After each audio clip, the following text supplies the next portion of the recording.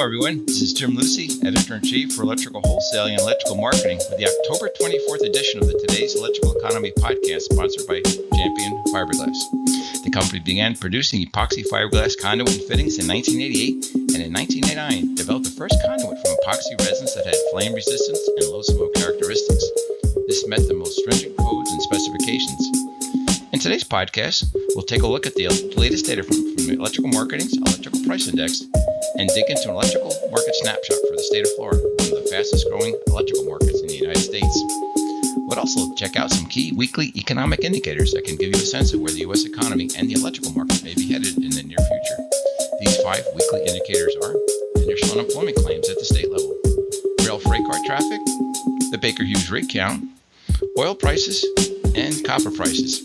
Our thanks again to Champion Fiberglass for sponsoring the Today's Electrical Economy podcast series for 2022. The week ending October the 15th, the advanced figure for seasonally adjusted initial claims was 214,000, a decrease of 12,000 from the previous week's revised level. That previous week's level was revised down by 2,000 from 228,000 to 226,000. The 4-week moving average is about 212,250, and that's an increase from the previous week's revised level of 1,250. The U.S. unemployment rate is 3.5% through September. Through the week ending October the 15th, we had 7 states with decreases in unemployment claims of at least 1,000. Those states were Florida with a decrease of 3,856, New York with a decrease of 2,963, California with a decrease of 2,354, Texas with a decrease of 1,682, Ohio with a decrease of 1,334, New Jersey with a decrease of 1,295, and Indiana with a decrease of 1,090. It was a comparatively light week for unemployment claims for the week ending October the 15th outside of the state of Missouri. The 5 states that reported the most claims were Missouri with an increase of 1,763, Iowa with an increase of 249, Alaska with an increase of 223, Tennessee with an increase of 218, and Hawaii with an increase of 188. One of the more interesting leading indicators for the overall U.S. economy is freight rail traffic because it's a measure of the amount of raw materials and finished goods being shipped by rail. The best source for this data is the American Association of Railroads, or AAR. It publishes this data weekly. For the week ending October the 15th, total U.S. weekly rail traffic was 500,304 carloads and intermodal units. That's up 0.7% compared with the same week last year. It was the first time that rail traffic topped 500,000 on a weekly level since early September, and that's a good sign. While we did see some improvement in individual categories of freight rail traffic, as you can see in the slide, there quite a few of them were down still, so we'll be watching that closely. Total traffic, as I mentioned earlier, is down 2.6% year-to-date versus 221. If you track the oil market, you're probably familiar with the Baker Hughes rig count, and that tracks the oil and gas rigs that are operating. This data is available by state, by basin, and nationally at www.rigcount.bakerhughes.com. I always find this slide to be interesting because it gives you an idea of the largest oil and gas deposits. It really gives you a good sense of just how many of the large oil plays are in Texas and Oklahoma, and how big an area the Marcellus gas region covers in Pennsylvania, Ohio, and parts of West Virginia. This slide gives you an idea of the slow but steady increases in rig activity that has been happening over the past year. The weekly change in the total was only an increase of 2 rigs, but the year-to-date drilling activity is up 229 rigs. Texas was up 6 rigs in the most recent weekly data, but it's up 122 for the year so far. Really no big or notable changes in any of the drilling basins over the past week or two. Current price of WTI oil, or West Texas Intermediate crude oil, on October 21st is $85.05. The oil prices generally over the past 2 weeks have remained in the $80 to $90 range. Economists like to call copper pricing Dr. Copper because it's a leading economic indicator for future economic activity since copper is used in so many industries. The construction industry is among the leading markets because of its use in wire and cable and copper plumbing pipe. While copper prices have settled into a relatively narrow band between $3.35 and $3.50 per pound since early September, don't be surprised if we see pricing volatility hike up over the next few months. On Monday morning, October 24th, the COMEX copper price was $3.47 per pound. Let's get an update on the pricing trends picked up by Electrical Marketing's Electrical Price Index for September. There's some good news in here. The total index in Electrical Marketing's Electrical Price Index was up just 0.1% over the August index. That's actually a very small increase, almost back to normal. Unfortunately, the percent change over last year, not quite back to normal, but we're not seeing those double-digit increases anymore. The total index was up 9.5%. The chart on the left shows you the products with the largest monthly change. We had generators up 2%. We had motors up 1.9%. Non-metallic conduit up 1.5%. Again, some pretty small increases compared to what we have seen. Transformers up 1.1% and fasteners up 1.1%.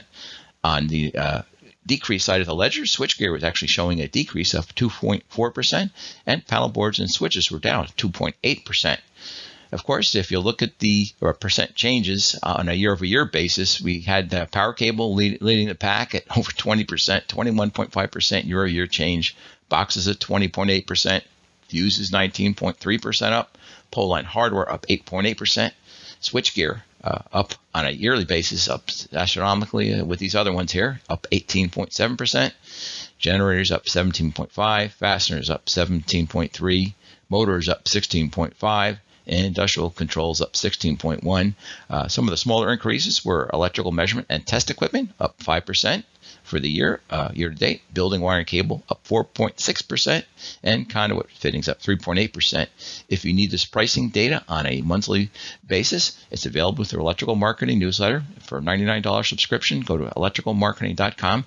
You'll get all this data monthly, and we also have a great stockpile of historical data going back to 1990, so you can do some comparisons. The electrical sales estimates and local market economic indicators give us some clues for the economic climate in state and local market areas.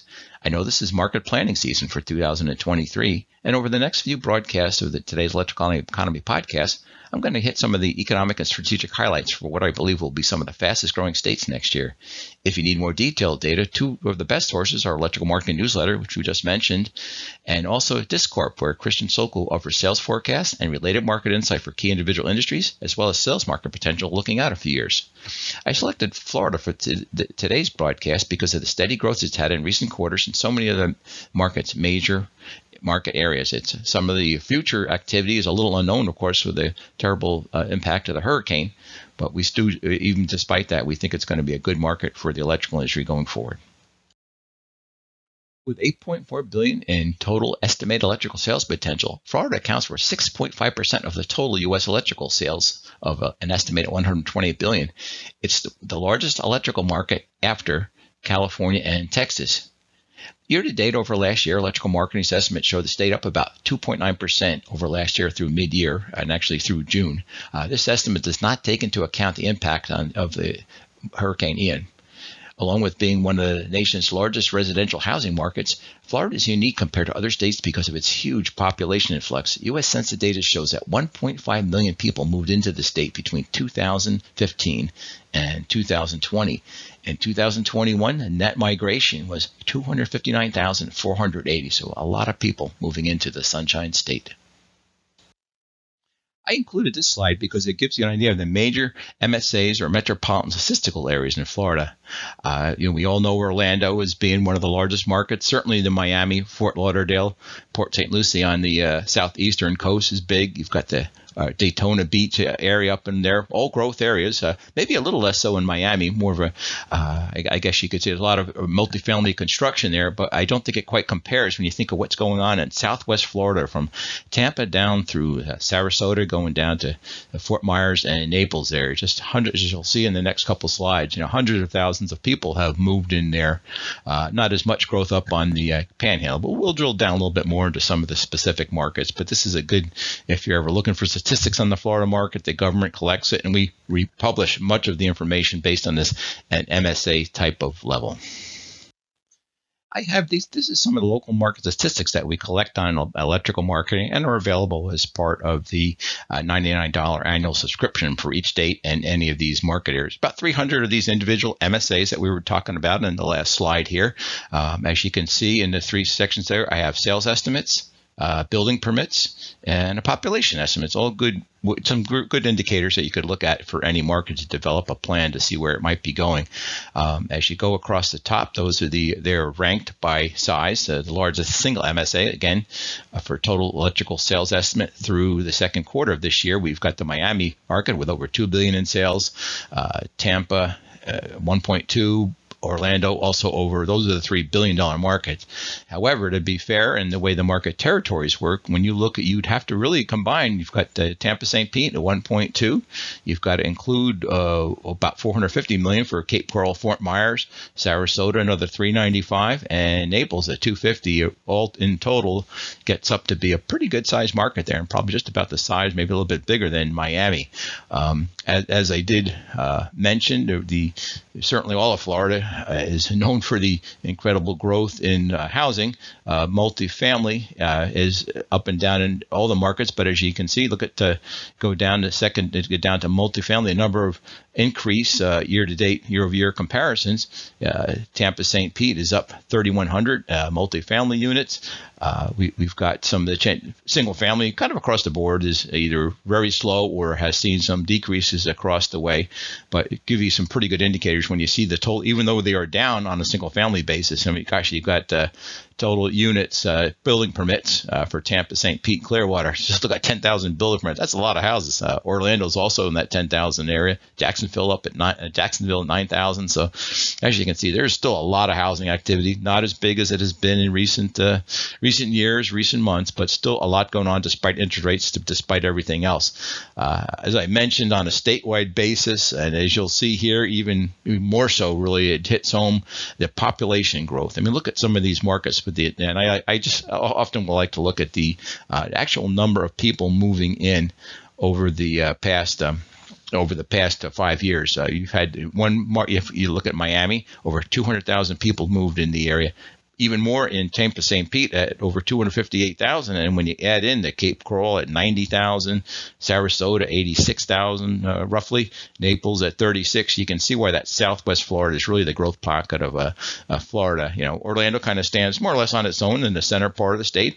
Has also seen some large impact of new residents, but boy, when you look at the numbers for Southwest Florida, it just doesn't stop. Unfortunately, obviously, got hit by that horrific hurricane, and we'll see what long-term impact that has on there, but it has been quite a run for Southwest Florida. I also like to collect some of the major construction projects for each of the different states that we're going to be reporting on, and I do just because it's a little bit more manageable. I look at projects of over $100 million in total contract value or more. Basically, electrical is about 10% rule of thumb of a total contract value. That's going to change depending on what type of project is it, if it is, whether the multifamily, data center, whatever. But if you do look at Florida, and it's got kind of a unique profile for large projects, a lot of mixed use, a lot of multifamily apartment that showed in some of the numbers there. You occasionally get some fairly good sized offices. One that broke ground early this year was the Royal Caribbean headquarters. We do see some larger warehouses, Amazon, which are kind of growing everywhere. Nothing maybe too new on that, but I think the defining characteristic Florida with some of the projects, at least for over the past 9 months or maybe going back the year, is a lot of the mixed use and multifamily seems to be some of the biggest types of projects that are going on. Again, and really a lot of them in Miami. When you look at the apartment multifamily, I mean, you've got in Miami, December 2021 started the Southside mixed use building project. We've got another mixed use project, $275 million project. It's going to be entered planning stage in July 2022. Just a lot of them either broke ground or entering the planning stages, all over $100 million. So pretty sizable projects there. A nice piece of business for anyone doing electrical work with those projects. Special thanks to the folks at Champion Fiberglass for sponsoring today's Electrical Economy podcast series for 2022. And last year, enjoyed working with them on these projects.